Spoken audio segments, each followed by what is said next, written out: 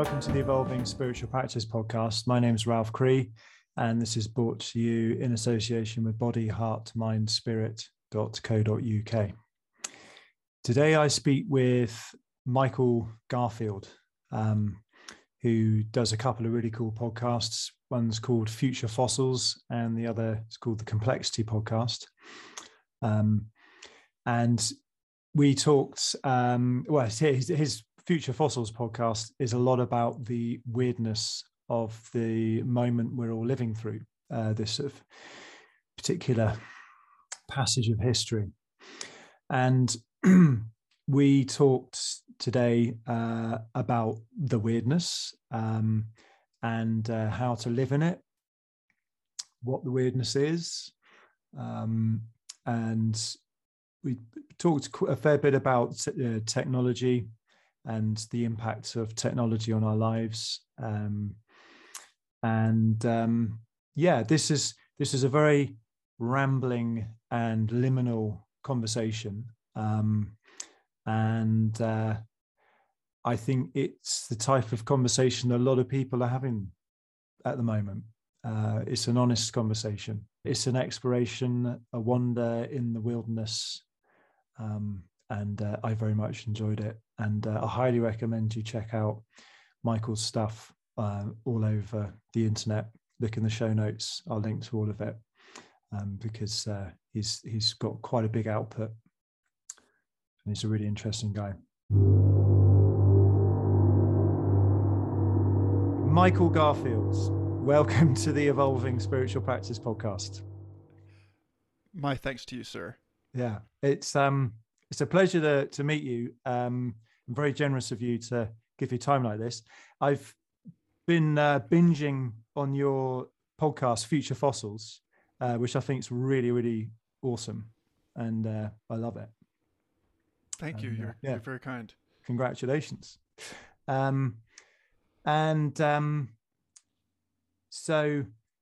I definitely would be pointing people to your podcast, which covers all things kind of weird, and leave it at that. And what I was, wanting to explore with you today was the kind of weirdness that's happening, where we're kind of inexorably hurtling towards a seamless meshing with machines, and you've described the internet as a cathedral brain, which I just love that term. And it's like this cathedral brain is creeping slowly towards our bodies. It all kind of started out with desktops, then we got laptops, and then smartphones, and then we got brain implants. And then beyond that, which is something I've heard you talking about, is kind of organic biological computing, using DNA as a storage, and like growing bacteria on a motherboard and things, and that kind of, so it's like the machine is coming inside us, and we're becoming, we can be dragged. That's the direction of travel, and we can be dragged into that, kicking and screaming, which I think we're all going to be doing that anyway, because the rate of change is so quick. It's like coming up on some mushroom trip that you never quite break through into, the good zone. It's just like an endless coming up. I think about the printing. When the printing press came out, people were freaking out in a similar way, and we can kind of look back at that now and think, oh, how quaint. But I think there were actually some genuine crises that happened when the printing press came out, and that was the first time disinformation was spread and those sort of things. But what I wanted to explore with you today is that I think the kind of paradox and weirdness of our time is a bit like thinking of Don Juan, the sorcerer from the Carlos Castaneda book. He describes a worthy foe, a worthy opponent has been a great thing in your life. And I think this kind of white knuckle ride into this it makes you think there was a Superman movie when I watched as a kid in the 80s where this woman kind of gets sucked into this like machine and she starts turning into a robot, and it's just a kind of she comes out and she's actually comes out super powerful. I think she's got laser eyes and things like that. But just that process really horrified me as a kid. And something you talk a lot about is this sort of imagery of Jurassic Park as this kind of symbol for our time, that you think you're doing all these cool things with technology, and then nature finds a way to just turn it to hell for you. Great for nature, but it's we're all nature. But what I wanted to explore is that I think that the story we tell about the time we're living through is really important. And you watch documentaries like The Social Dilemma and things like that, and you kind of feel like we're being dragged into this kind of macerating machine of social hell. And I think this is often brought up that in the Chinese have this, the symbol for crisis also means opportunity. So I think I'm really keen to imagine how this kind of meshing with machine and bringing the internet into our lives, embracing it, can actually potentiate us. So we can become X-Men, rather than some kind of Frankenstein, So there we go. That's my kind of context I was hoping we might explore. And this podcast is all about how we grow as people and expand our sense of identity. And I think you could look at The Social Dilemma points to how our identities are being narrowed, fragmented and narrowed and constrained. But there's also these currents going in the opposite direction. That I say some of your older podcast episodes, you got quite dewy-eyed about some of these things, the cathedral brain and us all being wired together and that. But I think as maybe in later episodes, you've got a bit more pessimistic about it. So I don't know whether I'm dragging you back to a gone Michael Garfield, or am I hitting something current? First of all, Ralph, let me thank you for emancipating me from being the only person I know who asks long questions. Yeah. I seriously catch so much heat for these 5-minute questions that I like to ask people. But that's just it. This is a performance of the phenomenon that we're living through right now, which is the connecting of things to other things. The let's call it an ecosystem, because that's what it is, of all of these interoperable agents. It's dirty to talk about it like this, to me, in some sense, to speak in like formal scientific language about this, to strip things down such that you can talk about the agency of a piece of software in the same way and in the same breath that you can talk about the agency of a human being. But, I work day in and out at a place where they're trying to make progress on a fundamental theory of life and living systems. That's the Santa Fe Institute? Yes. Yeah. And so to see that work, and, while I am not myself a researcher in the sense that they understand it, I have been studying this for, 15, 20 years. And yeah, there's, the reason that I was so attracted to work in this place is because of this question about, well, like, where does all of this come from? What is this? These are very fundamental questions. And these are the kinds of questions that complex systems science is attempting to answer in its way. I don't consider its way totalizing or adequate in all cases, because it only addresses basically the relationships between things. It addresses, objects and processes. It doesn't really address experiences and meaning. And I think that's an important distinction to make. But nonetheless, the insights gleaned from a study of general evolutionary theory get us to a place where we can think of the world as essentially alive, where we get past this notion that life is a qualitatively or ontologically different type of thing than non-life. That mind and intelligence and experience and all these other things that we associate with life are in some way implicit in everything else as well, even when we do not find it there in an obvious way.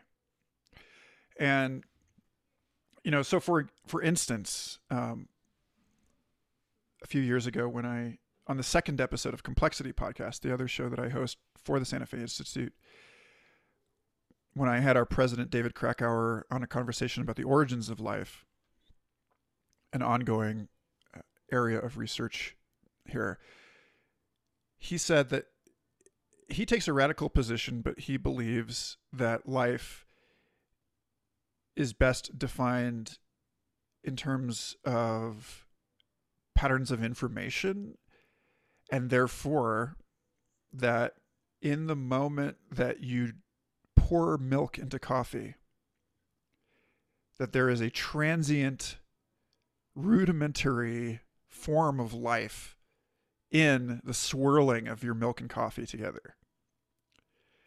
Didn't someone do the mathematics for that recently and won a prize? An English guy. Well, there was that actually, no? Was it? I think no. It was stirring a coffee. Yeah, I know that. Yeah. So there were actually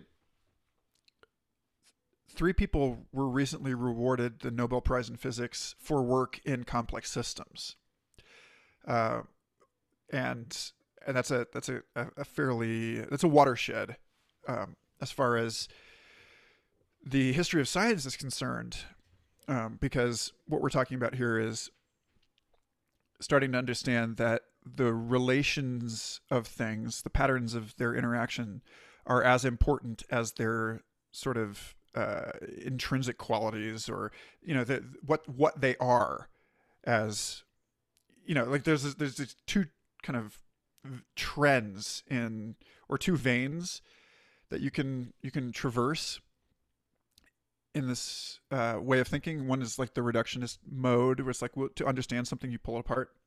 And the other is to understand something you have to like observe it in action. So it's like Descartes pulling dogs apart to try and find their mind. Right. Yeah, that doesn't work. No.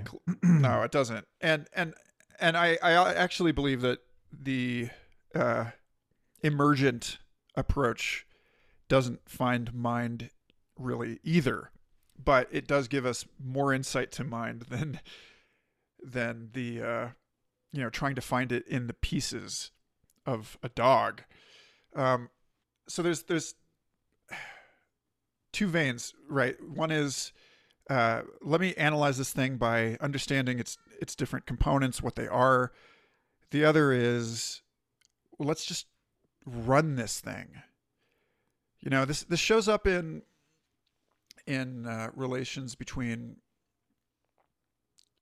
attempts, for instance, to understand the economy in algebra, where you have all the known variables, and you have an equation. It may be immense and baroque, but you have this. It's there. It's on paper. These are the resources going here. These are the players involved. But the economy actually generates a lot of novelty. It's innovative, and algebra doesn't capture that. And in order to try and make sense of the innovation that happens through interaction of economic agents, you need to release your concerns about attempting to completely understand an economy. And by economy, I mean anything in which value is exchanged. So that I use it, the way I think and speak about economy includes all of ecology, right? Because really, ultimately, ecology is, I think, the mother of all of that. There is, I remember in college, my introduction to this corner of the conversation was through someone coming into one of my courses to tell us that the entire human economy rested on quote unquote ecosystem services provided by the rainforest and other natural systems that predate us, such like the carbon cycle, the water cycle, etc. That if we were to try and reproduce these things mechanically, it would require 10 times more money than is in existence. It's basically, there's no way that we can actually, all of these things that we have ignored in our calculus of value. And that's important to this understanding. I just want to, okay, so there's a couple pieces here. One is that if, there's you lose the forest for the trees of reductionist analytical thinking, where pulling things apart to see how they work, you lose a sense for their interactions. That's not obvious. But then it's also true that the more that you run vast agent-based simulations of something, the more that you just study and live with the nonlinear, emergent indeterminacy of the real world, you also lose, you gain understanding, but you lose predictive power. And so there's these two threads that are tugging against each other, and they manifest in sort of in the modern sense, they manifest on one hand in sort of AI, machine learning, where you can take millions and millions or billions of parameters, plug them into a weighted model, or like a weighted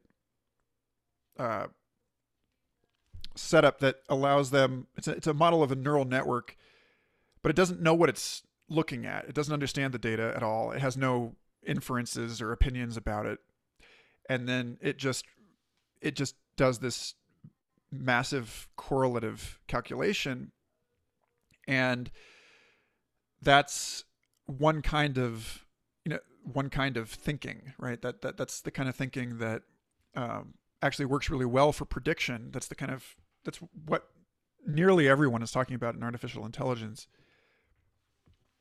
and that's why this concern that you addressed earlier about the way that we're starting to feel confined by the algorithms of the social web, as they try to, unbundle the rich, infinitely dimensional human being into all of these little categories, But then there's this other part, which is that first of all, uh, you can't make a 1-to-1 map of the world. It would take too much. It would take more than a world to make a map of the world, right? So, and we don't know ultimately what ecosystem services are. Like, we don't really, I mean, we know that we get oxygen and other nutrients from a tree, but we don't really know, the counter currents between these two different kind of like prediction and understanding, reduction and emergent thinking. They're everywhere. So, you get to a point where you're like, all right, well, maybe it's helpful to think about the rainforest in terms of the invisible labor it's performing for the human economy, in the same way that like a human mother is performing invisible labor by raising children that supports the human economy. She doesn't get paid, but those kids buy candy on Halloween or whatever, like it's that kind of. Yeah. I think, who called it the love economy? Is it, I can't remember, but yes, it's sort of when you measure GDP or something, you don't take into account all the childcare, looking after elderly people. I mean, basically what women do, and kids, what women and kids do is only what men do counts on the balance sheet traditionally. Yeah, and I mean, there are all kinds of problems with that, obviously, but it's also true that we can't, and I would suggest probably shouldn't even try and come up. We shouldn't try to come up with a total, this idea of full cost accounting. What is the full cost of a given economic activity? We can't know that. Yeah. And this is the Jurassic Park thing. We can't know that for a lot of reasons, one of which is that we can't foresee all of the possible interactions that everything in the world is going to have with that thing. But then, it's also, yeah, I don't know. I mean, I want to make sure that I don't just like spin out here. The point is that, like, in this thinking, in thinking about things in this way, there is a softening for me and for other people, I think, around the boundaries of nature and culture, human and non-human, living and non-living. That's not to wash out the important differences, for instance, between running something on a, in a brain versus running something on a silicon chip. And and we don't know what those differences are. If we were to model the neuron, like there's this thing about like people who believe in mind uploading, which I've been a critic of for over a decade. This idea that you can just sort of copy and paste the states of all of the neurons from a person's brain into a computer, and then like bring them into, resurrect them inside a machine. Okay, well, there's so many problems with that. One is that neurons also are not just using electrical and chemical communication, but apparently also like photonic and acoustic communication. Nice. So we're not measuring that. We don't know how, really. The other is that it's not just your brain. Your nervous system is spread through your entire body. But it's not just that. It's that you are a social organism that has lived in this environment and is scaffolded in all of these ways by, like as a social creature, you wouldn't have a name, you wouldn't have an identity unless other people had been around in your life to reflect you to yourself, to reinforce you, to help you understand what you look like to the other.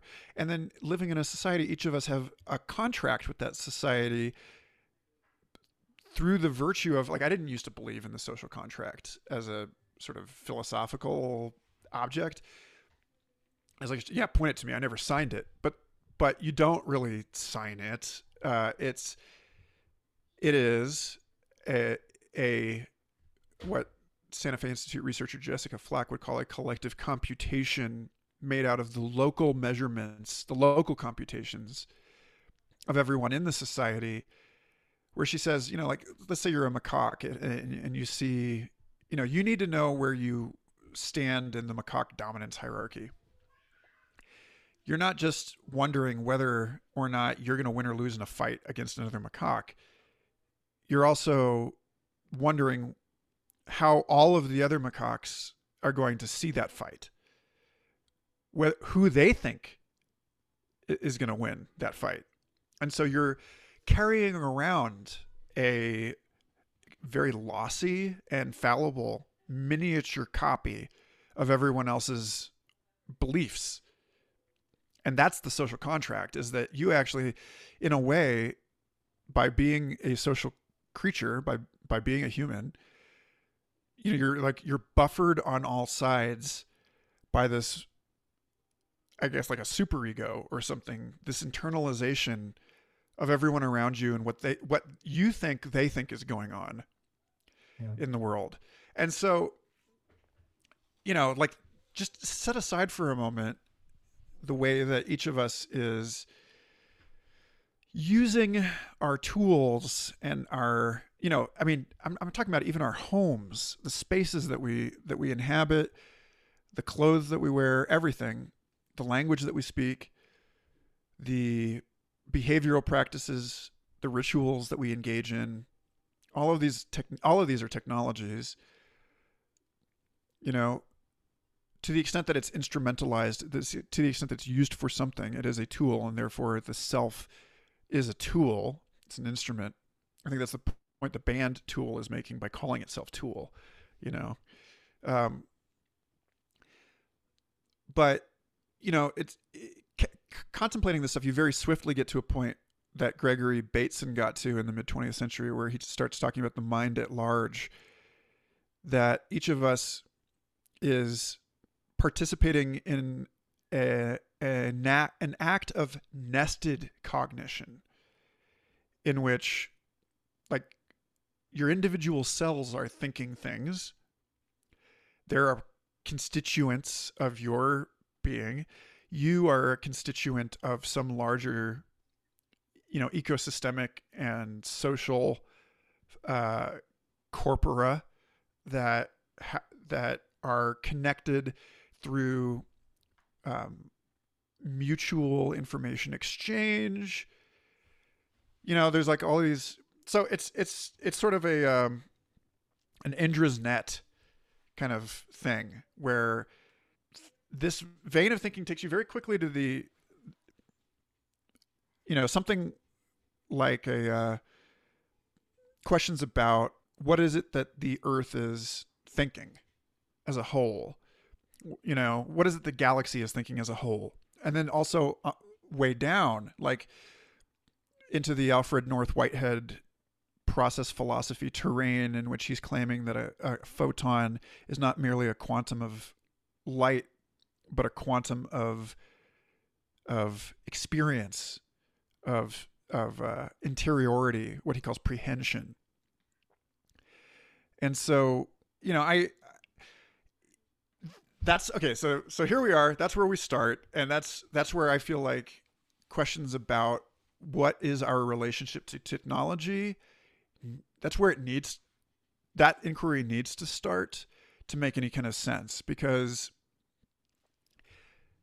a lot of this sort of nature is over there, and we have a specific relationship to it, or technology is over there and we have a specific relationship to it. All of that thinking is actually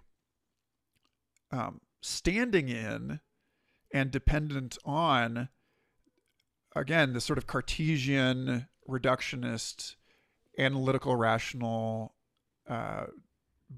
binary, this and that kind of cognitive process which is incomplete and inadequate for understanding profundity, basically.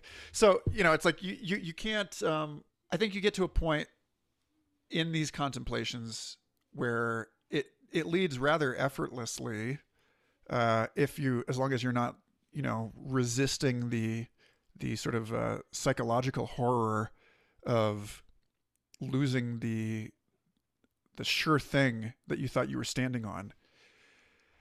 You get to a point where we live in a really magical and mysterious world in which intention, agency, awareness, intelligence, and all of these sort of like ethical components that we assign to those things take on a new meaning and are found in places we wouldn't ordinarily find them in a modern world that assumes that there is life and non-life, self and non-self, the made versus the born, the natural versus the cultural. I think one of the more interesting nuances that I've learned at SFI since I started work here 3 years ago was from a paper called The Information Theory of Individuality, which said that basically it might be helpful to generalize nature as the inheritance of information through time, kind of like if you want to think about it like vertically, past, present, future, as things are being passed down, versus culture as that which is inherited horizontally from one's environment, which also occurs in time, obviously. But there are ways that like a coral reef or a spider and its web are not contained within the DNA, but specified relationally through the interaction with a particular geography, a particular space. And so the question of the individuality of a given system has to do with how much of what it is something that it is sort of shaped, scaffolded, or sculpted by the interactions between that system and its surroundings, versus its like how much information it carries within itself, its own informational integrity. And these are not there are no pure cases on either end of the spectrum, right? There's no in the modern sense, there's no purely self-determined person. There's no purely self-authoring, like God, man, kind of like I decide myself. And that's where like a lot of people get hung up on the free will thing, like that, of course, like all of your desires are conditioned, etc. On the other end of the spectrum, it's equally true though, which is that nothing is completely contingent on environment. There's a history that, there's something that it has inherited that so, in that line of thinking, that even something like a hurricane or a whirlpool in the bottom of your tub has some kind of identity, has some kind of, can be recognized as an individual. And of course it can, because we do that, because our nervous systems have learned to say, like, point to a tornado and say that's a thing, rather than just treating it as part of this, that's a figure versus the ground. So, when we talk about humans and technology, I think, and I would love to get into more of this, the conditions of, when you're talking about the specific conditions of what it means to be living through a particular historical moment where this stuff is especially obvious and turbulent and philosophically challenging and confusing. Yeah, just to say that these are, I think, sort of perennial matters that have come into focus precisely because we are in the midst of connecting all things to all things, and then also experimentally disconnecting them, because we're realizing that sometimes connecting everything to everything else is actually bad. You see, invasive species, zoonotic illnesses. The cancel culture arguably is something, like people from with one set of cultural expectations that suddenly have like leverage in other cultures where they may lack uh, essential on the ground in group understanding of what's being said. And like people, there's like slippery signification going on, people using the same words for different things, etc. And so we're getting into these problems where, like, right before a civilization collapses, or right before somebody has a heart attack, or anytime you're about to see something on the verge of falling apart, one of the characteristics from complex systems theory that has been observed of this is that you get like what they call a spike in autocorrelation, where like suddenly everything within that system is connected to everything else, and it just like it breaks, because you do actually need some kind of partitioning. So I want to make it clear that I'm not saying, oh yeah, we should all just merge concepts willy-nilly here, but we are at a time when the conventional boundaries that we have erected between categories we assumed had some kind of objective reality are no longer holding the flood. Like the information that we're getting about the world, the knowledge that we're growing about the world is making it hard to keep those boundaries intact. And so we need to find where new provisional boundaries belong, that we can accept as, in some sense, constructed, but nonetheless pragmatic. That everything is up for revision, but that there are patterns that make sense. And so there's this sort of balance between the liberal or progressive and the conservative ethos in that, which is that the modern age came in and said, oh, like, all of this stuff is superstition, let's get rid of it, it's stupid, we have no evidence for it.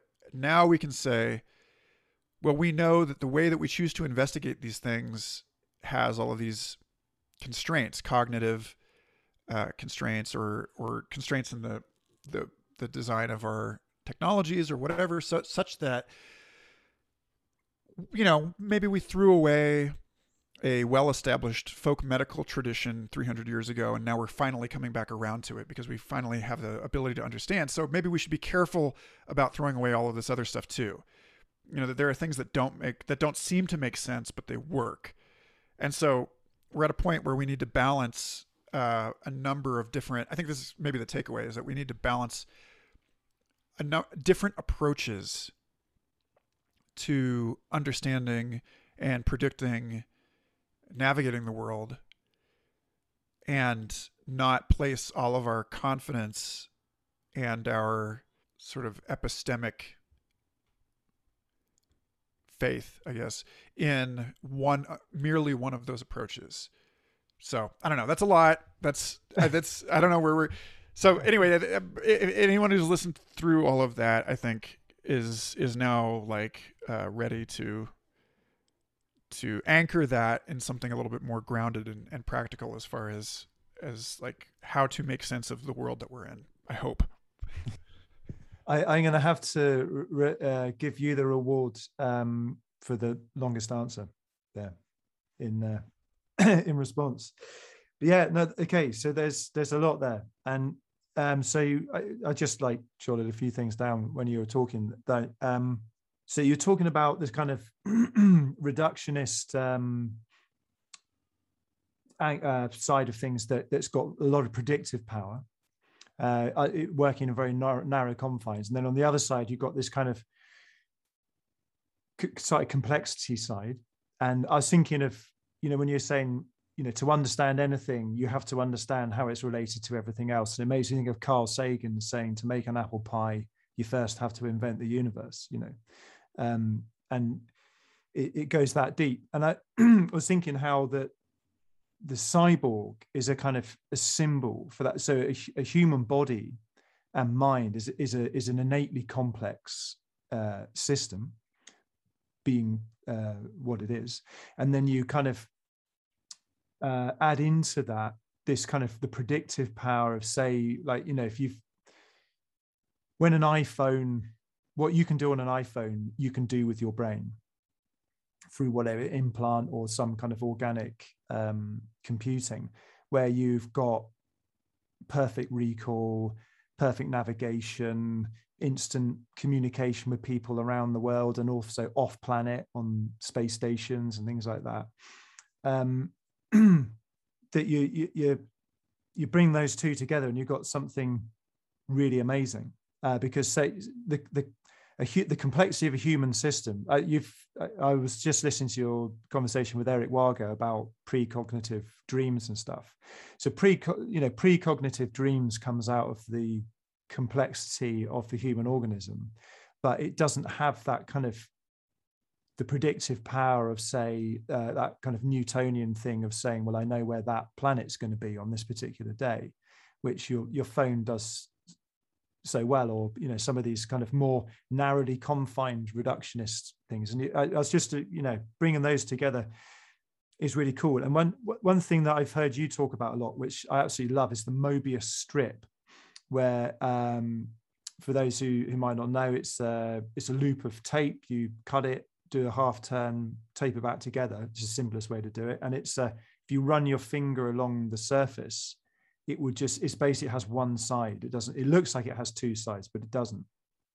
And that kind of applies to what you were kind of talking a little bit about panpsychism there.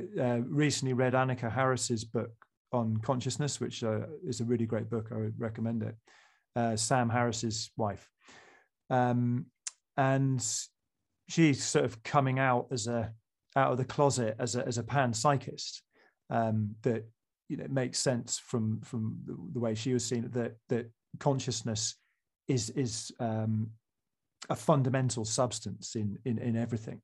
That there's nothing is not conscious to some varying degrees.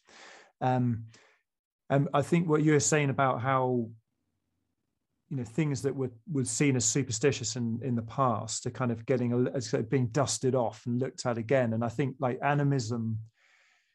The animism of indigenous cultures and sort of shamanism and that, contemporary people look at that as something that belongs to a past era. But then there's this sort of very rigorous scientific and philosophical modern contemporary way of looking at it, which we call panpsychism, which is, it's a kind of an evolved type of animism in a way. So I think this feeling of being dragged into the meshing with technology and the kind of fear that goes along with it, I think you're right to point out that we've been in that situation forever anyway. It is actually a natural process, but there is, I don't know, I've just lost the thread too. You're the one that had the bad night's sleep. I think your coffee's just kicking in by the looks of it. Let me pop in there and say, I think that this is, you spun out at precisely the spot that we actually needed to pause and explore some things, because, and as is often the case, I have been talking to my friend Robert Poynton in Spain about working with him and the groups of people that he teaches over at Yellow. It's like a creative kind of a learning group about what he calls the Jeep tour on rough terrain, which is what the president of SFI described my communication style when I got hired there. How he described it, which is appropriate because I used to lead these. I was very early on in my teenage years, I volunteer in a paleontological field crew in Wyoming in the summers, and I got to, conscribe my Jeep into service as a field vehicle, and once got it stuck in the creek out there in the Wyoming Badlands. All right. And had to just sit there and wait until they could go into town and bring back a winch and drag me out of the creek. And there are those times that you get stuck in life and are forced to sit and contemplate, and I consider those especially sacred. The illness that overtakes you when you're working too hard and forces you to reconsider your life, these kinds of things. So yeah, where did we spin out, and why here? What is it about this landscape that is asking us not to just cruise on by, but actually sit and look at what's going on? And I think you found the spot where this is what really matters to people when they talk about technology. It's not that technology itself has some kind of innately problematic condition that we need to, I would say, like, bulwark or firewall from ourselves, because of course those are both technologies also. It's, once you expand the definition of technology to, include anything that is used for something else, then, the questions of like, well, what do I mean? Like, what am I afraid of? What am I worried about with, say, Cambridge Analytica using Facebook metadata to manipulate populations into voting a particular way in an election? And it's really, I think, about the asymmetry of control surface, if you will, that someone has information on me that I don't have about them, and they're able to use that to manipulate me in ways that I don't understand, or I cannot perceive, and I cannot reciprocate. I wrote a piece a while ago. I wrote a series of pieces, actually, on my experience with Google Glass, because I was a sort of reluctant beta tester for this back in 2013. I like to do this kind of thing. I like to see a problematic new technology emerge and then rush in and explore it and see if there are ways to make of weapons the instruments of art. People tend to think that it cuts the other way, that everyone talks about weaponization. But I remember years ago, I heard a talk by Jaron Lanier, who invented virtual reality, and he said it's a two-way street. Cannons are hammered down into bells, and bells are hammered down into cannons, and it just depends. And so I think that there are incentives. I think that the landscape is kind of tilted toward the stupid, most obvious, crass, foolish thing you can do with the technology is actually slightly easier than using it wisely. And that's always going to be the case no matter what it is. And that's a problem. And that's innately a problem. And that's a problem that is not new to technology. That's a problem with everything that we're already using comfortably. But people tend to think of technology in this way of like everything that was invented since I was 10 or whatever, like everything, that's come online since I developed a model of the world, and they ignore everything that has come since, and they ignore the historical precedent. And so I am not here to say, oh, well, you're just saying the same, you're just ringing the same alarm bell that someone was ringing 5,000 years ago about the invention of writing or whatever it is, What I'm saying is that people have had similar concerns for similar reasons, and we should attend to their arguments about those things. For instance, Neil Postman in Technopoly, his book, talks about there is a a story about the invention of writing with Thoth, the Egyptian god of writing, in which Thoth has created this thing and he's presenting it, and I forget the recipient of this exchange. Who is it that warns Thoth about this? But they're, this saying basically like the problem with this is that you're going to get lazy and you're gonna stop remembering things because you won't have any need to, because they will be at hand.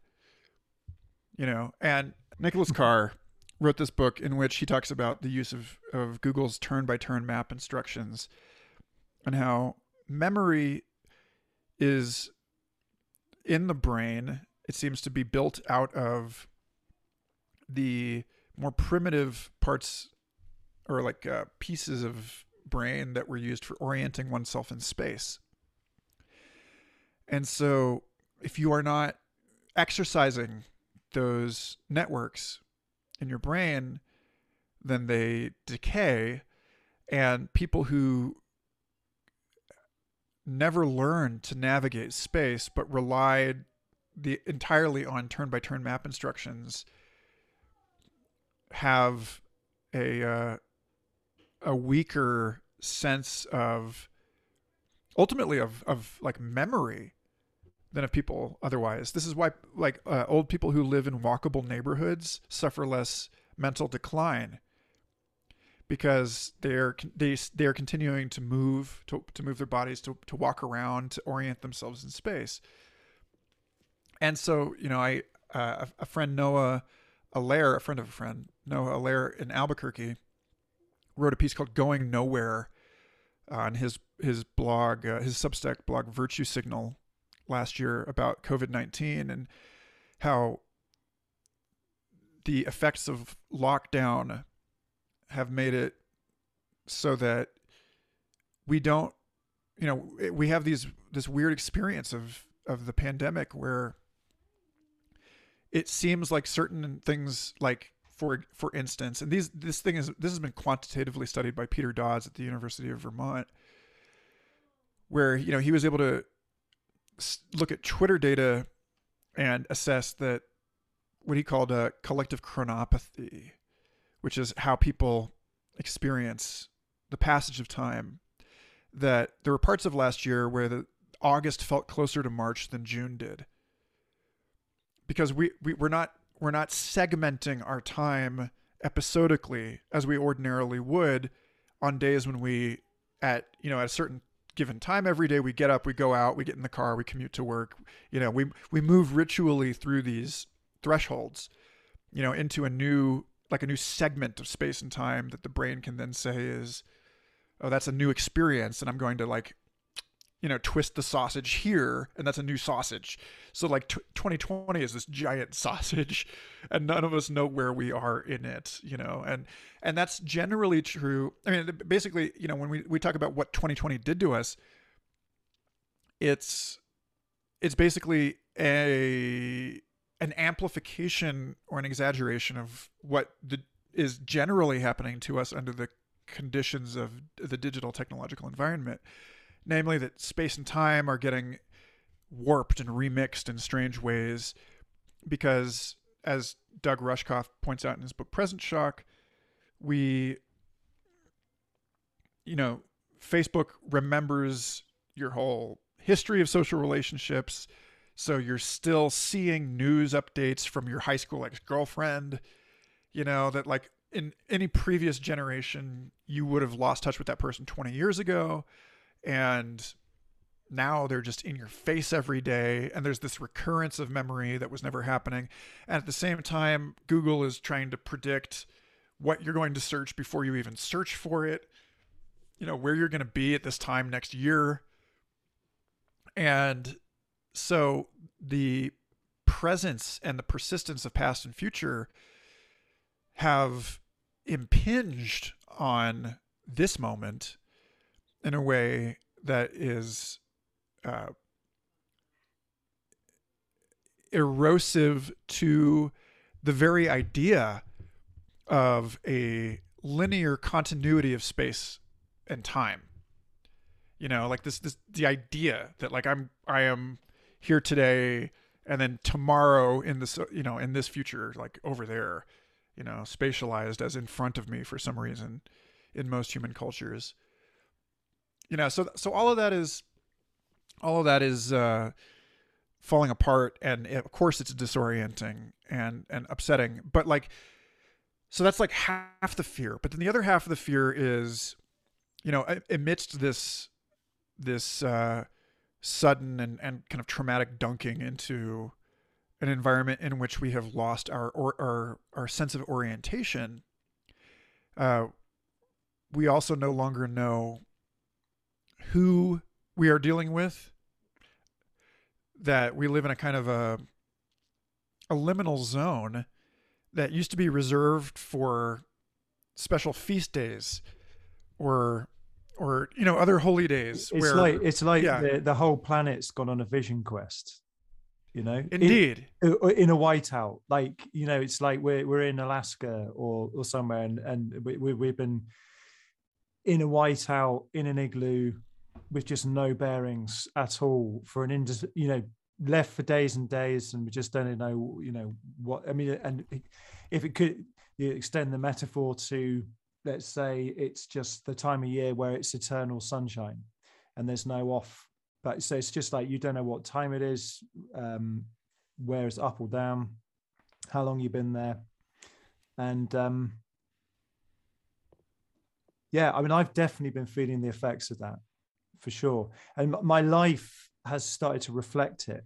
You know, it's like there were things in the diary every week that I used to do, you know, but it's, as you say, it's all kind of like blurred out. And then it's difficult to sort out your memories in that, in some kind of chronological sequence, definitely. And it just, time doesn't feel the same, which is a weird thing to say, but you know what, I haven't heard anyone else like articulate like the way you did, and it's true. And there's,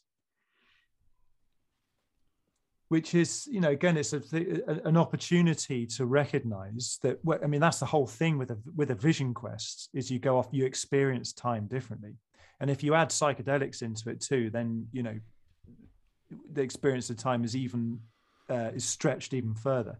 And I think to just recognize how malleable our perception of time is a really important thing to do, and because it disrupts our habituation, you know, and that kind of sensation of when everything's all planned out on your calendar and you're just walking through your life and then you die, you know. Whereas it's like when you lose your moorings, you have to brighten up your consciousness of the moment, and actually kind of, you know, that's one I've heard people talk about.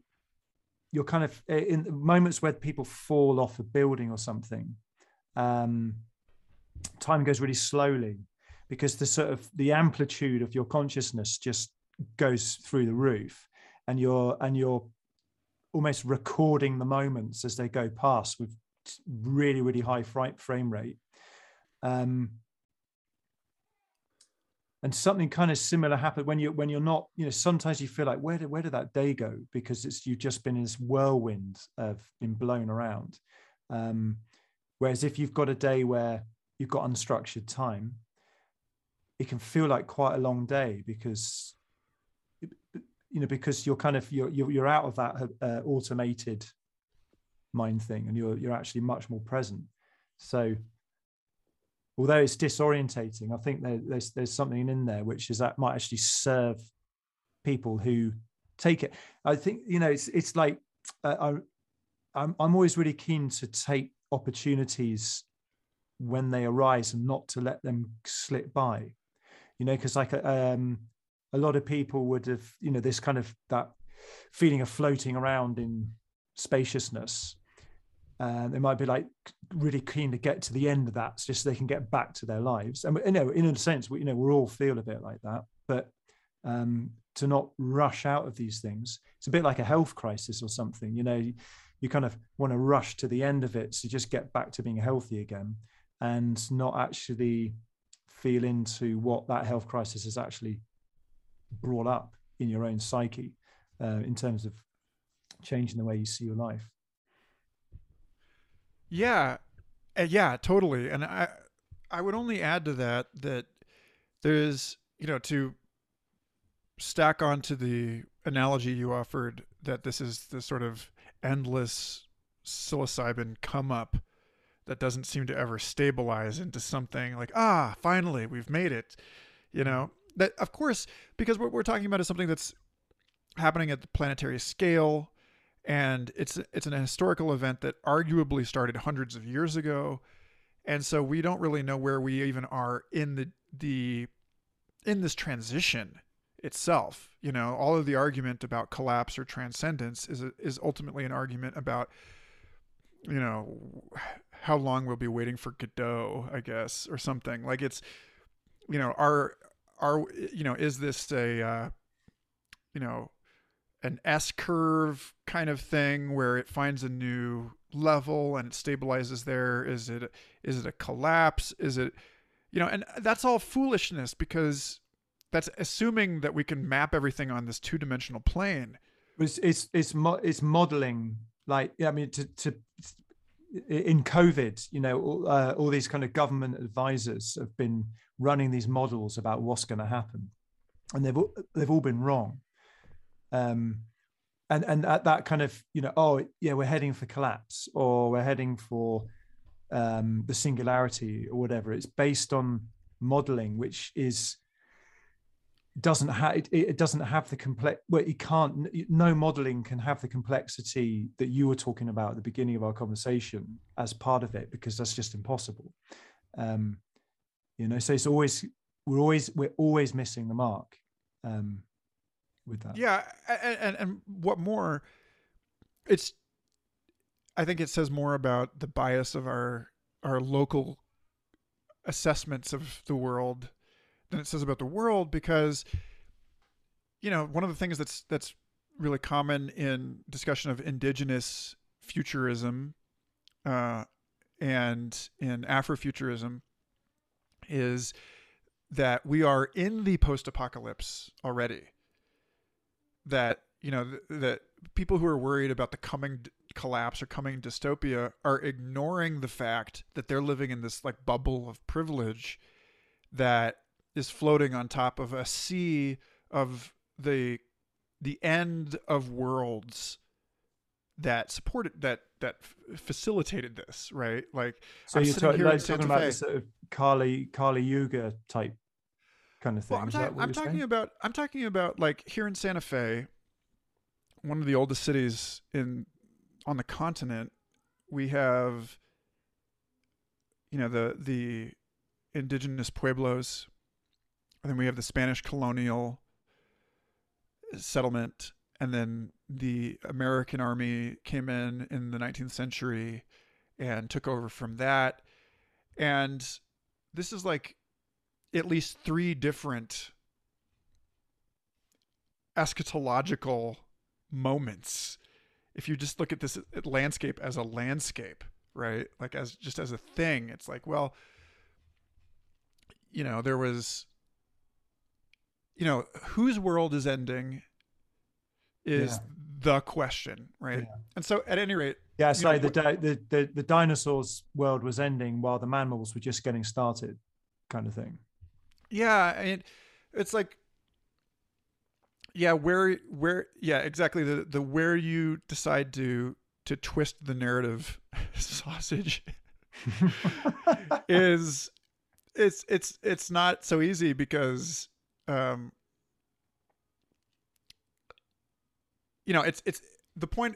I guess if I'm giving anyone a point to this conversation, it's just to acknowledge the fact that, like, yes, there are good reasons to start and end a story somewhere,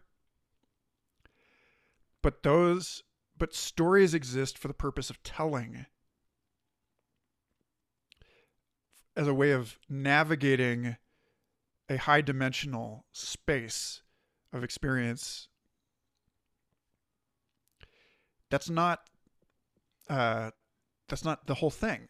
It's what we were talking about earlier with ecosystem services. It's like we can tell ourselves, any model that we make of this, we can tell a story, but we know that we're not capturing the whole thing. And so the point with that is that as space and time reconfigure, it's not just that stuff happening around me reconfigures, because I am also made of space and time, right? So my identity, my subjectivity, my interiority is suddenly no longer encapsulated neatly within me, but appears elsewhere. People in a state of shock, having synchronicities, this kind of thing, where like a loved one dies, or you go through like a horrible divorce or something, and suddenly like everything starts, the world becomes numinous and full of meaning, and like everything starts making sense. And this is, we talk about like, okay, yeah, you're standing on solid ground, but that solid ground is still just a ball floating in space. Mm. And at any rate, what I'm getting at is that like there's a decentering that's part of this that leads to questions that allow us, that it gives us some leverage into like, okay, exactly what is problematic about certain kinds of technological embrace. It's not, for instance, a problem. Just so to give a real world Yeah. example of this, my son who's 7 loves his iPad, and I'm there. I grew up, before the I've spent half my life before the internet and half of it kind of after, before the internet became mainstream and all that. And so I was 7 in a very different time, and I'm looking at my son playing on his iPad, the amount that he does, and I'm just asking myself, is this good or is this bad? I don't actually know, because I can't see where this is all leading. And it's a bit like, I used to play computer games back in the day when they were, on a BBC Acorn computer, those ones and stuff like that, and then Nintendo, the original Nintendo console, all that stuff. I look at it now, it's so crap compared to what my son's playing. But I was playing that, and I'm sure older people like my grandparents would look and they think, oh, why is he playing on that ridiculous thing? Or it's like going to rot his brain, all that kind of thing. And then, but I think it was fine, and I kind of, I try to look from the outside at myself, looking at my son, trying to judge what he's doing, and it's a very difficult one to call. I mean, your kids are pretty young, but that's coming your way, and and looking around, nobody seems to have the answer. I mean, you listen to one person, they say, listen to, some TED Talk person's talking about video games and all the benefits. And then, you look at someone else and they talk, all the experts, they're coming out with all the different opinions. And then, but that doesn't really help you, because you're the parent and you're responsible for your child's welfare. You've got to write a story. It's coming back to this thing about the story. It's all unknown. We don't know the future. All the experts are saying different things. You feel unsure yourself, but you need to kind of build some kind of narrative for your family to travel along inside. Otherwise, that's bringing some kind of order to the chaos. Otherwise, you're just left with the chaos and potentially bad decisions. And it's pretty stressful having that on your shoulders as a parent. Yeah, so that's just it. Is that I tend to think of things in terms of conservation. That if energy and momentum are conserved, if like these basic things are conserved, then maybe subjectivity is conserved such that when I am overwhelmed by a flood of information, like you're talking about, like, falling off a building, this kind of thing. Mm. These moments where you are so dilated, you're just sensitive to and processing everything that's happening, that there's no room for you left in those experiences. Yeah, yeah. But the funny thing about those experiences, DMT being a trophy example, is that when you disappear, when the light, like when the so-called light goes off inside, then suddenly the lights are on outside, quote unquote, like quotation marks on everything I'm saying here, every single word. Yeah. The subjectivity finds itself suffused in everything else. And like my experience of that sort of psychedelic apotheosis is, and this comports with lots of brain research into like people who have like sleep paralysis and other related disorders and mystical experiences and so on, is that you like the so-called ghost in the machine, the assumption of a presence of a being is that like all of us walk around haunting ourselves all the time and not asking it, not questioning it, but that haunting is of an idea that there is a person there, that you've like developed this model of a person. And but that it doesn't have to be inside you. Actually, it can be like redistributed. And so there are, where are you is an interesting question when you, like your son, might be gathering information all over the world and using that to assess and that has its hooks in the emotional regulation, the psychosomatic enactment of whatever's going on at any given moment. And this is again, talking back to invasive species and like the collapses of boundaries and the whole Jurassic Park thing. Like there are, like Terence McKenna described this kind of thing as a divine invasion, where like a higher level of order erupts into a lower level, manifests itself.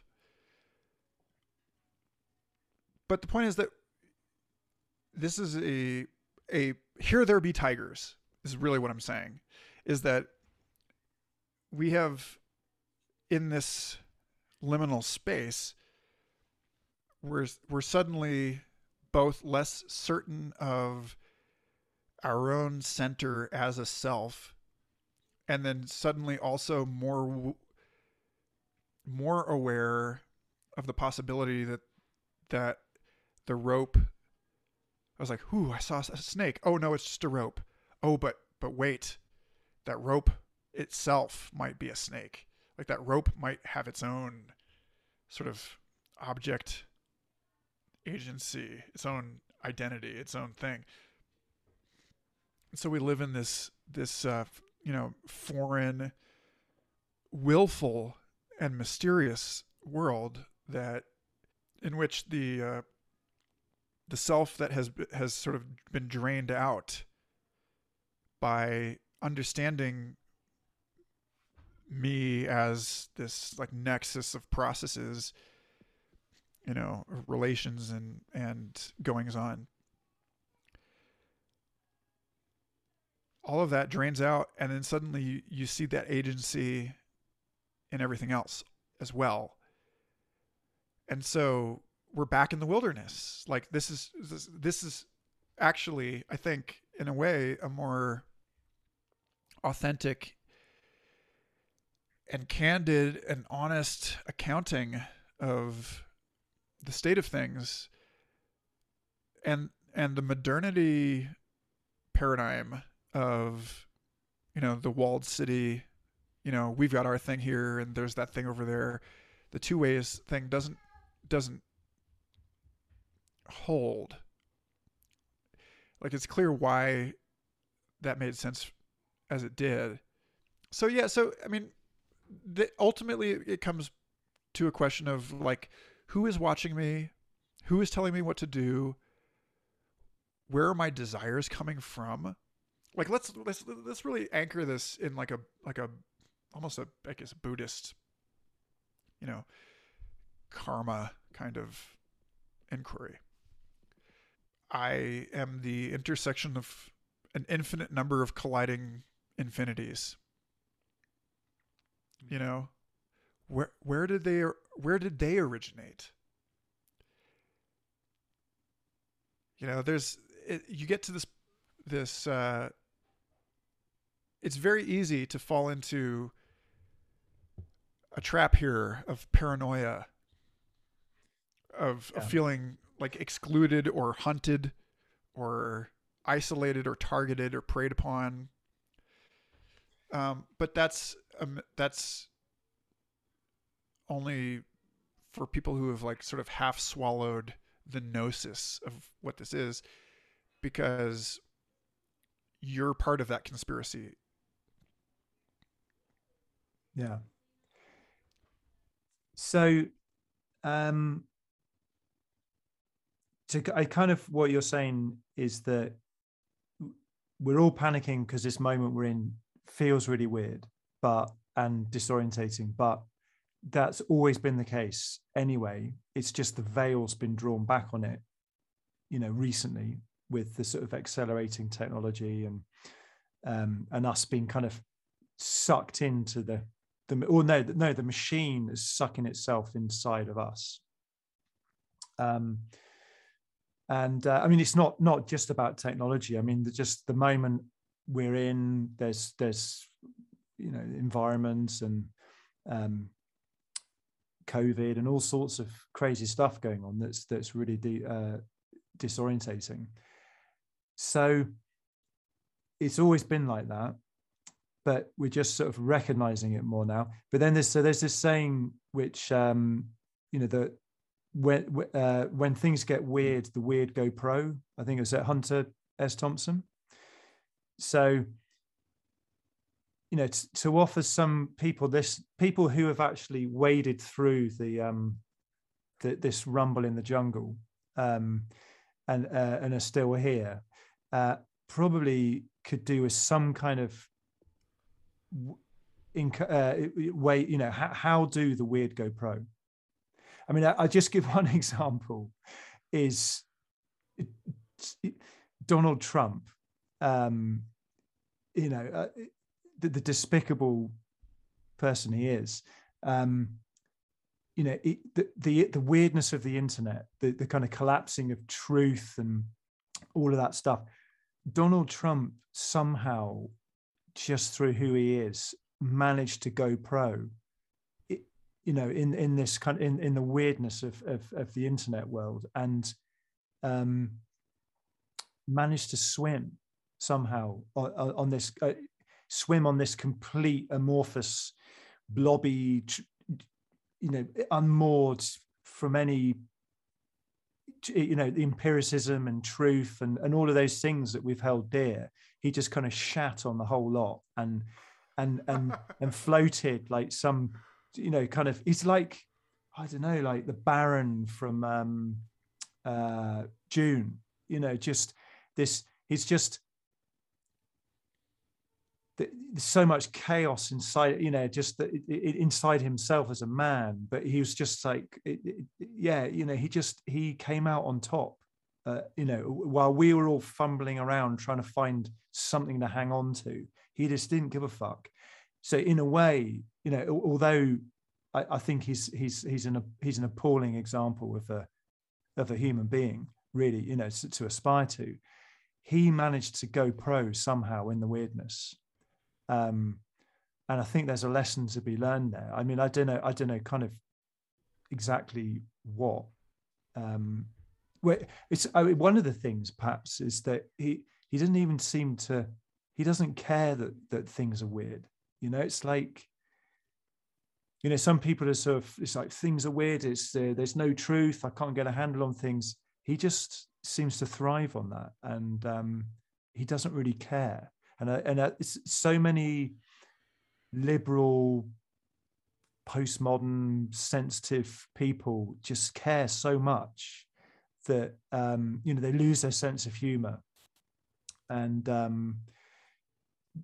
just spin out as a result of that. And so, I mean, yeah. So what I'm asking is, like, have you, in your many conversations with people who, you know, who are the Aragorns that are out on this kind of weird wilderness, you know, some of them are going pro, I assume.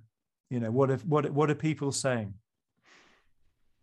Well, it's funny because it's, you know, to just tip my hat to the paradox of this. To go professional suggests that you are optimizing yourself for a stable environment in which you understand the incentives and can therefore excel at a given allocated task. When the going gets weird, the weird turn pro, that requires a specific type of character that scrutinizes optimization itself. It scrutinizes the idea that I know what I am doing at any given moment and what the costs and benefits of that activity will be. I think, you know, as a son and a father, I'm now, you know, like standing here looking at either horizon and looking at the way that my own father was able to make it through his career, feeling like he knew what he was doing. That in his job, he was creating a specific kind of value, that it was giving this particular benefit to the world, that he knew where his money was coming from. One of the more foundational disagreements that I ever had with him over a check paid at lunch was about where the money came from for that lunch. Where, you know, he said it came from his employers. And I said, well, as I said, no, it came from the customers of your employer. Ultimately, I have everyone to thank for this lunch, you know, and like who was paying them, and like how far out can you go? How broad an arc are you willing to draw for your gratitude? And at some point, you know, does it really make sense to be thanking the bacteria living in the intestine of someone living across the planet 100 years ago? Yeah. For like on your, you know, when you received the Academy Award? I mean, how deep was their contribution? You know, so there are ways to establish like provisional, like a thermocline, you know, where the water goes, like the layer at which the water suddenly becomes cold. You know, there are these natural boundaries even in continuous substances. And so I think about it in that way, that like, yeah, there are, you know, yes, I am like one with everything, but at the same time, I am a primate capable of forming deep emotional relationships to roughly 150 people, you know? So, But so to your point about like, what does it look like to turn pro in the weird? One of those things is that uh, that humility that comes with not, frankly, not knowing, not being able to know for sure that you are ultimately doing the right thing, because you never know. I mean, really, there's immense spiritual opportunity in accepting that so much of the suffering in this world has come from people who were trying to make the world a better place. Mm. Makes me well, I mean, yeah,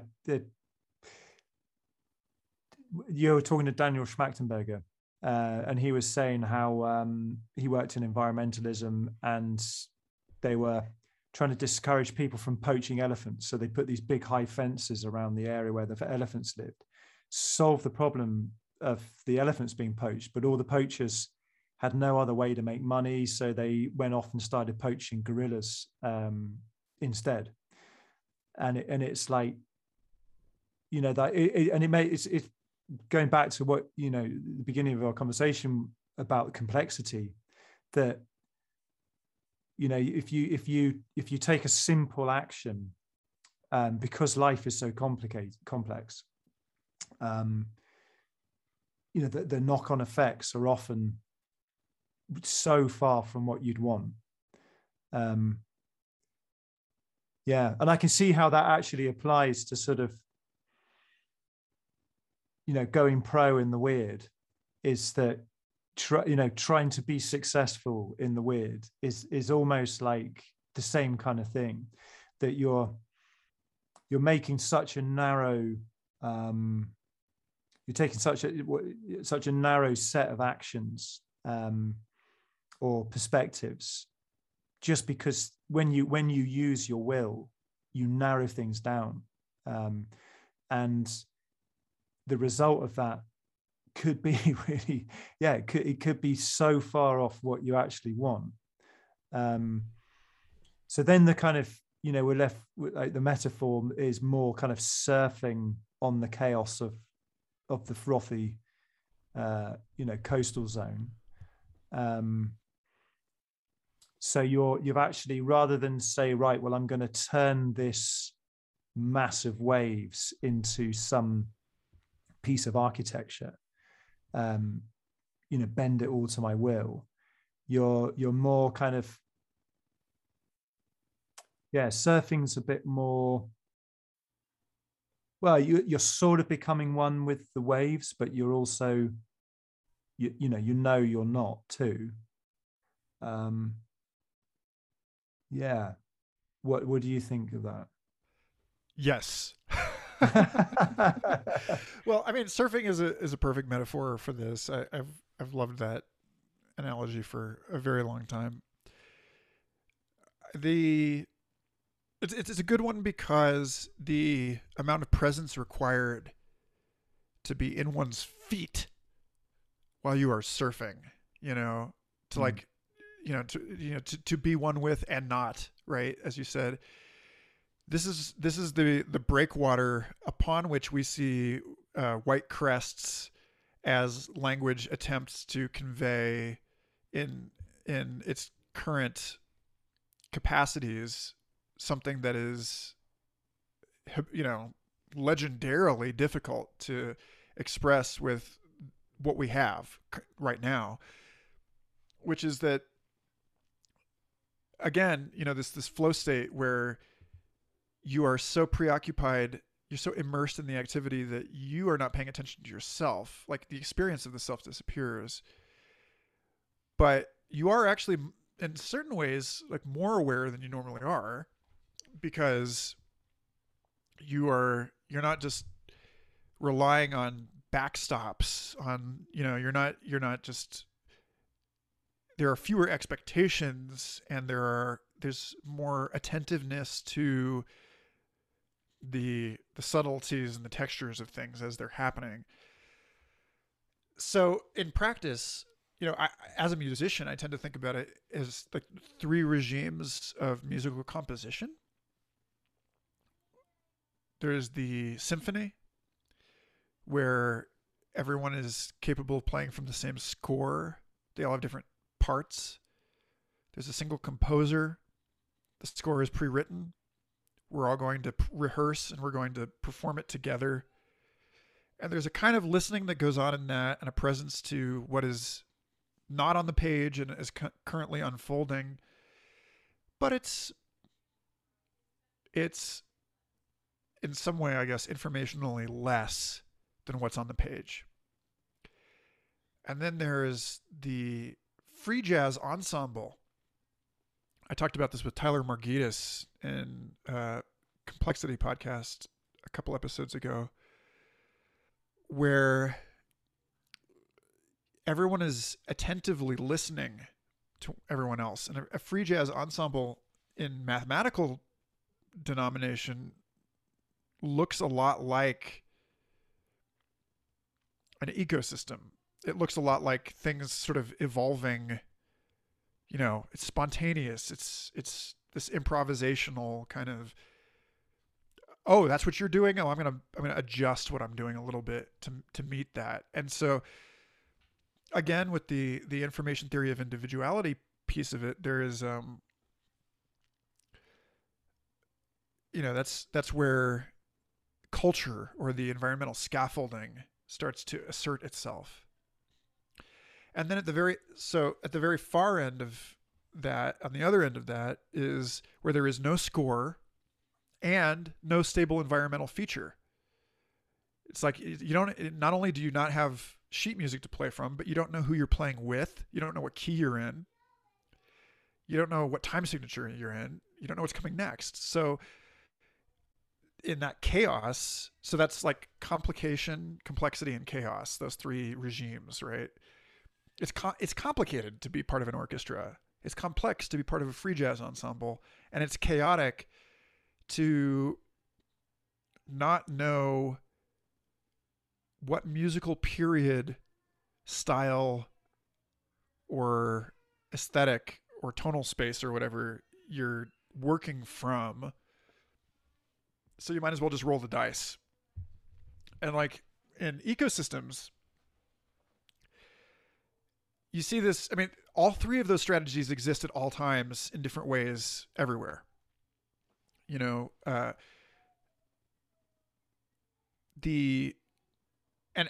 they create each other. So arguably the reason we are in this conversation at all is because people devoted themselves for hundreds of years to the eradication of chaos, and in so doing executed what that's a term I learned from Alan Watts, enantiodromia, which is the running into the opposite of, like you push so hard in one direction that you end up creating its polarity. And so by trying to regulate everything, we structure the world such that like every corner is a new opportunity for something to grow in that corner. It's like, and so I guess what I'm saying is that it kind of helps to know where you are in, like, locally. Maybe there's a kind of a cheap map to this would be like the micro, meso, and macro, or like local, regional, global.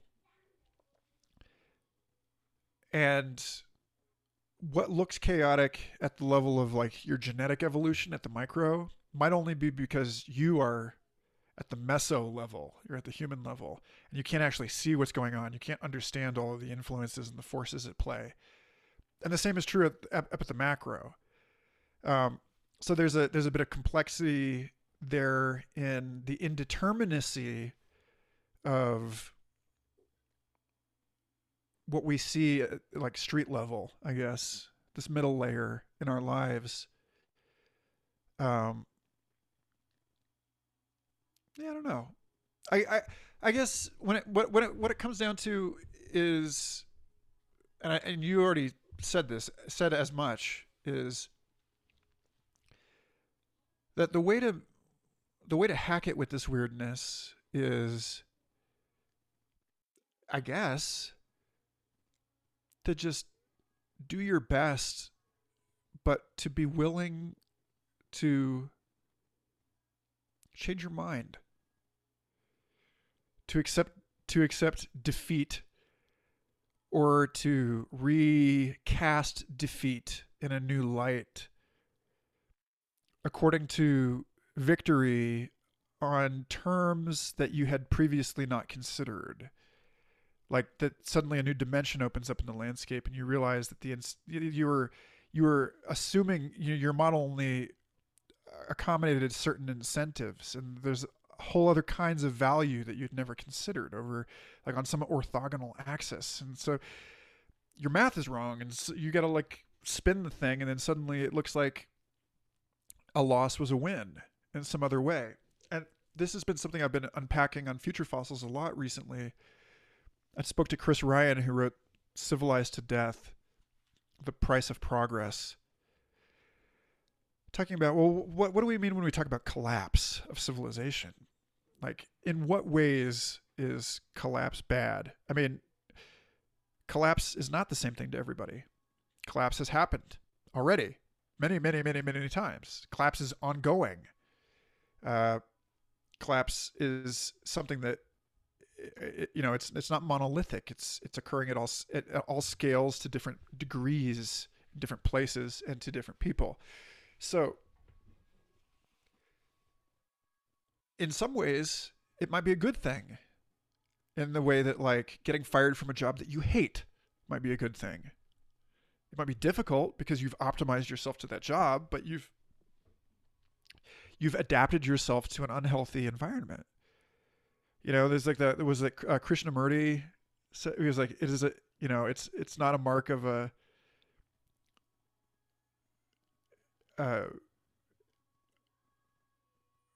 it's not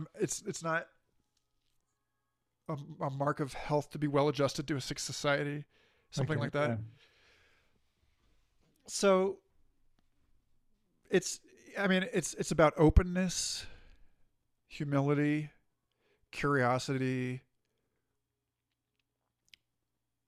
but, like, all of these things to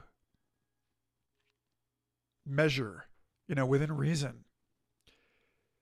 Because obviously it doesn't serve you to be so open that you will just listen to anybody, right? We've seen quite a bit of that this last year. Yeah.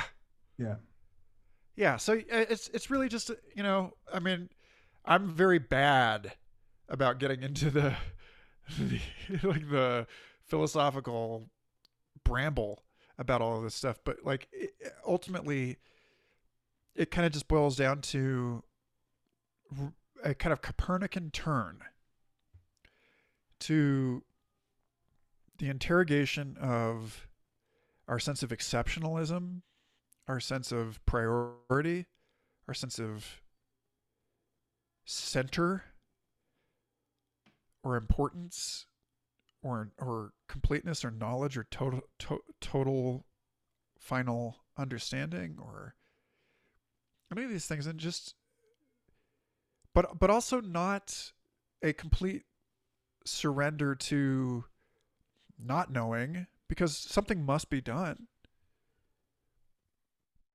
I mean, again, we got to be careful with the sort of, like, dualistic versus non-dualistic language here. I mean, simply because you know that you cannot come to a final destination, that's not an excuse to give up trying to know, trying to understand or predict. Yeah, I think there's a word that I'm thinking of is being playful, and I think also being a generalist is actually so. There was a time where being a generalist was sort of seen as a lesser calling. It's like specialized. It's like that very narrow part of chemistry. Becomes your speciality, and you know nothing about anything else in life other than that particular chemical bit of the world. And it seems to be becoming more and more, perhaps as people are understanding the complexity of our time and the uncertainty of it and the weirdness of it, that there seems to be a resurgence of people embracing the life of being a generalist. So, if I look at, your life, you're a musician, you're a visual artist, a conversationalist, podcaster, you work for this science place, and and you've probably got all sorts of other interests that I don't know of, but people that are playful and I think as an extension of that playfulness is this wandering off into the life of being a generalist, lots of interests and all of that kind of stuff, and I think that kind of serves you in that the way you're saying about just adapting to change all the time, yeah, I think basically that's about all I've got to say on it all. So it's been a very liminal conversation, and I think that's honest to the moment we're in. It's like there's a lot of people out there talking in very certain terms about all sorts of things, like, oh, I know what this is, or have you done your research because I know this, or whatever. There's so many very, very strong voices out there, and I think if you can collapse into the simplicity of just like, oh, I can't bear it anymore, I'm just going to have to pick one of these things off the shelf that people are offering me, and there's a kind of wilder soul that doesn't want to do that. That I those are the people I appreciate out there, who they've got the kind of courage to not take that easy route, and to stop thinking, stop playing, and yeah, it's kind of life on the frothy edge in the wild spots, and I think in a way maybe I'm forcing this on it, but to kind of try and circle back to what we were talking about at the beginning, the wildness that's out there is also inside us, and I think to actually admit your own wildness. An example is like, sometimes I think, how would I be able to face death, or those kind of things, and my kind of answer to it nowadays is that the wildness that I see out there, like if I'm standing on a cliff edge and I'm just looking out at the wild ocean, that wildness is in, I am that wildness. And in that the ultimate moment of wildness, of dying, that wildness comes forth inside you. You don't have it all the time. You wouldn't have any use for that wildness. But in these extreme moments, it kind of comes forth. I was thinking about also that guy who cut his arm off with a penknife, the famous bloke who got trapped in the cave. You look at that and you think, how could I do that? But the you that would be doing that is not the you now. Indeed. Yeah. So yeah, I think I'm just spent conversationally here.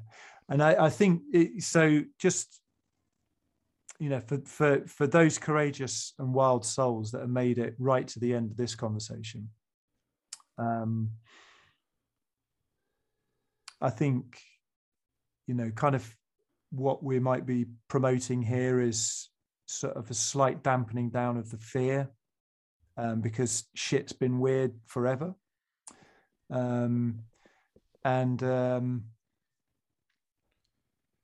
an embracing of complexity, and actually taking the time to understand how complex life is, and just sucking that up, letting that in and let that change you.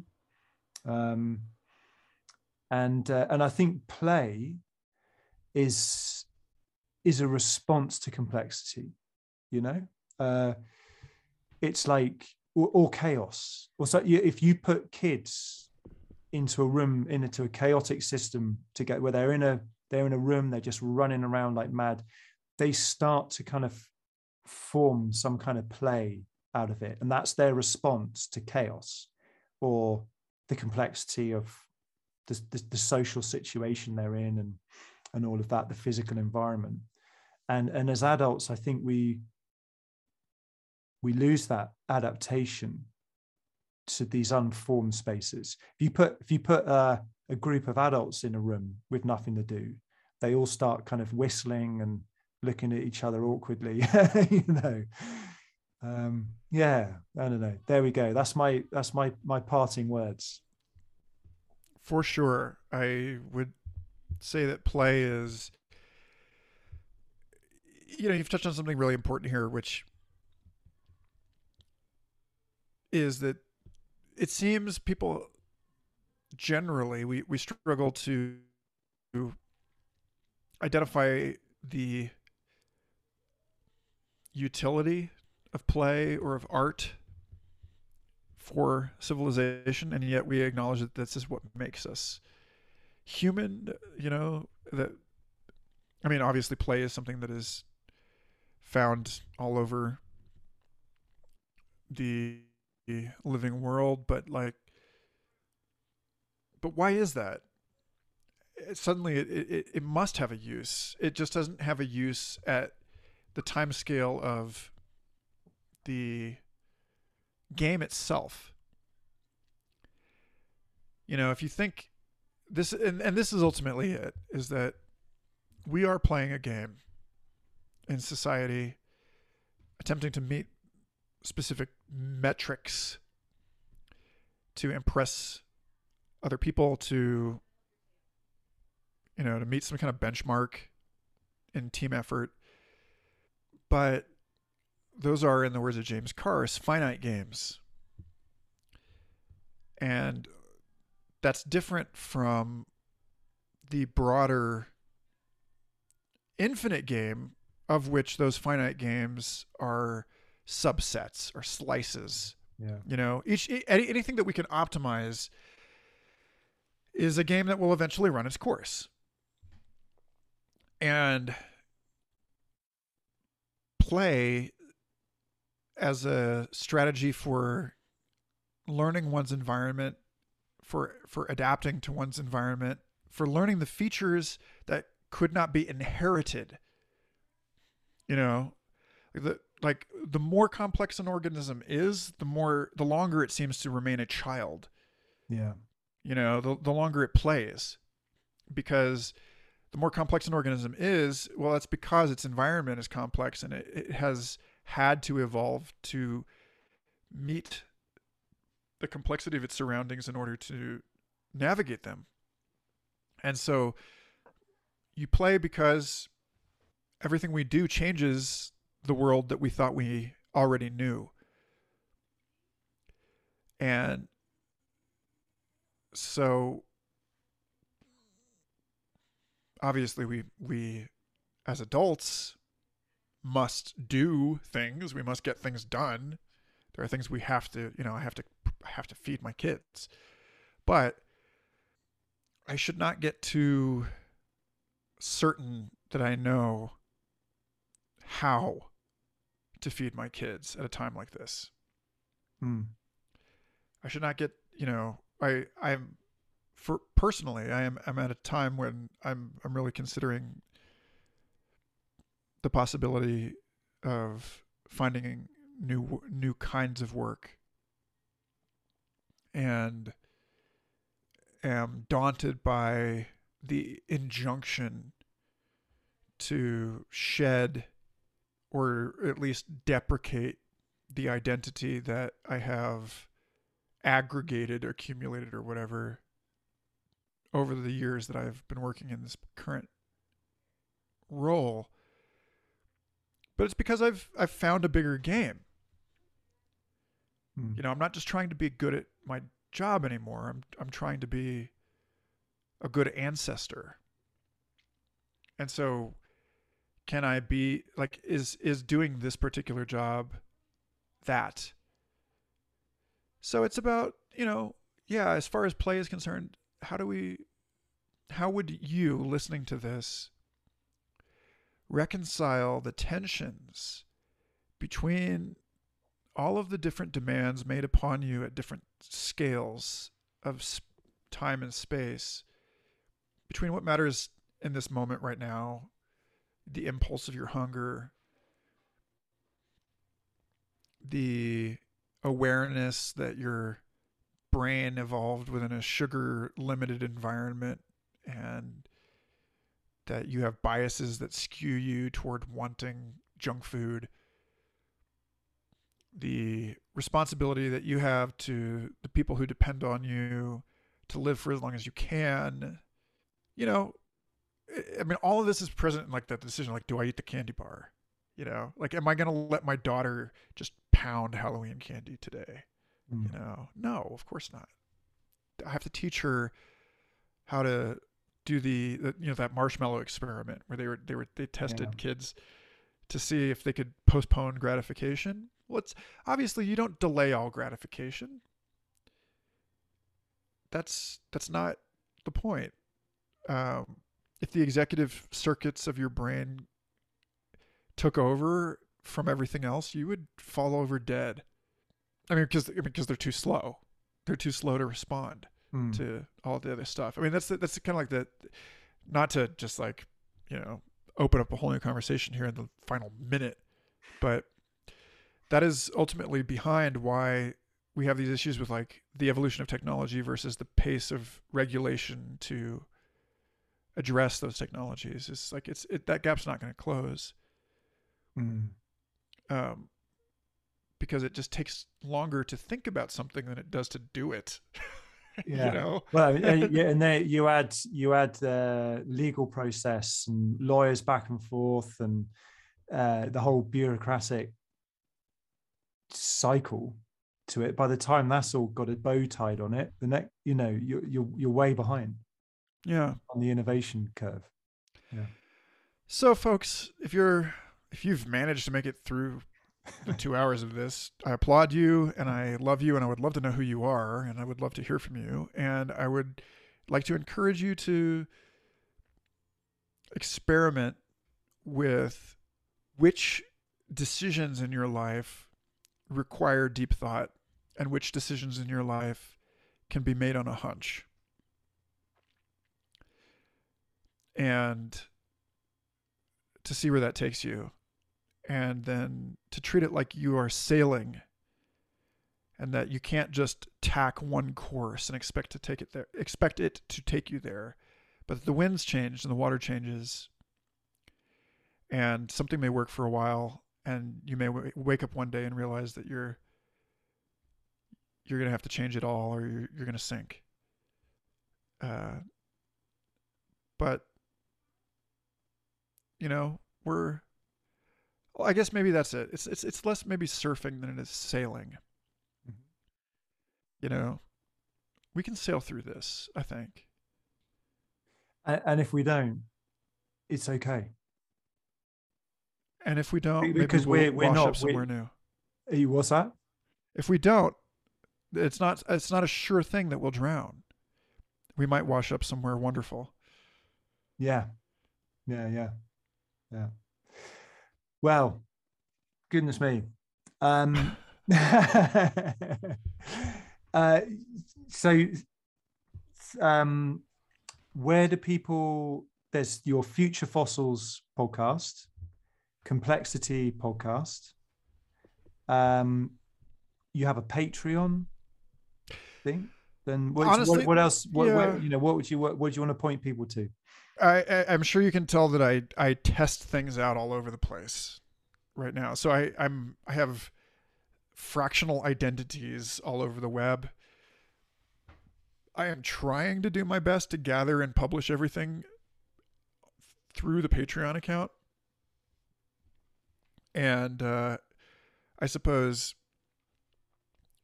I am most committed among social platforms. If you want to try to find me on Twitter, I have a Facebook group for Future Fossils, but by the end of the year, I'm going to paywall that